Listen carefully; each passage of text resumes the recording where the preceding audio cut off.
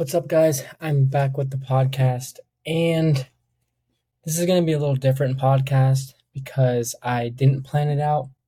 I actually just got back from New Orleans.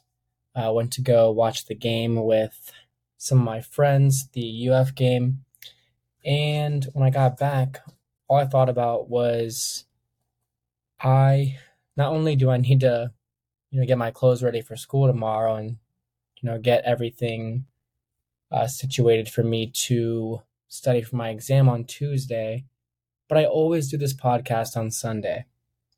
And honestly, right now, after unpacking everything, the last thing I want to do is this podcast.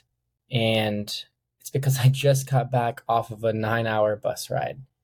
But it also kind of motivated me to post it because if I can post this today, well, then it'll make it way easier to post it another day. And someone asked me the other day, like, what is your greatest advice? And I don't have like my best advice. It was kind of just an on the spot moment, so I didn't really have time to think about it. But what I said was the words, just show up. No matter what, just show up. And that's it.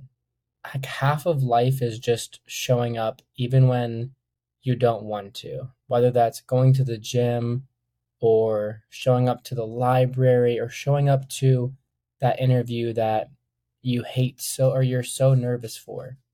You always have a chance if you just show up. So I would say with that, just make sure that even when you're struggling with whatever it is you're struggling with, try to be the most present that you can be in the moment.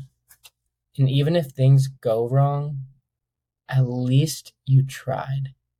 And I know some of you might say, oh, trying is not good enough. You should be looking just to succeed.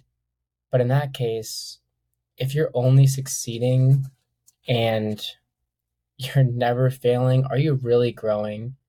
I mean, that's how you kind of figure out what you need to fix about yourself. The more you get denied, the more someone tells you that you're not good enough or that you didn't get the position or just whatever. Whenever you fail in your life, it kind of makes you take a step back and realize that not everything's perfect, and that's perfectly okay.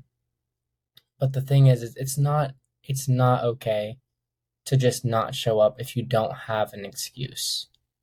And that's a big I want to put a big emphasis on that. If you don't have a real excuse, you should always show up. Show up to study for that exam. If you're feeling fine and you can study for that exam, then show up. If you're in my case, I mean, I had to do this interview speech thing a couple weeks ago, or not a couple weeks, last week, and I had an exam on Tuesday night actually, that I really wanted to do well on, and my speech was on Wednesday. It was a 7-minute speech, and it was very hard to try to balance them both, and it made me very nervous because I did well in the exam because I put that as my first priority, just because I didn't do well in the first one and I knew I needed to do well on this one. So I did well, but then I was like, shoot, I am not going to do that well in the speech because I didn't practice it as much as I would have. But you know what? Like, I can't complain. I can't just throw a fit and not show up to the interview.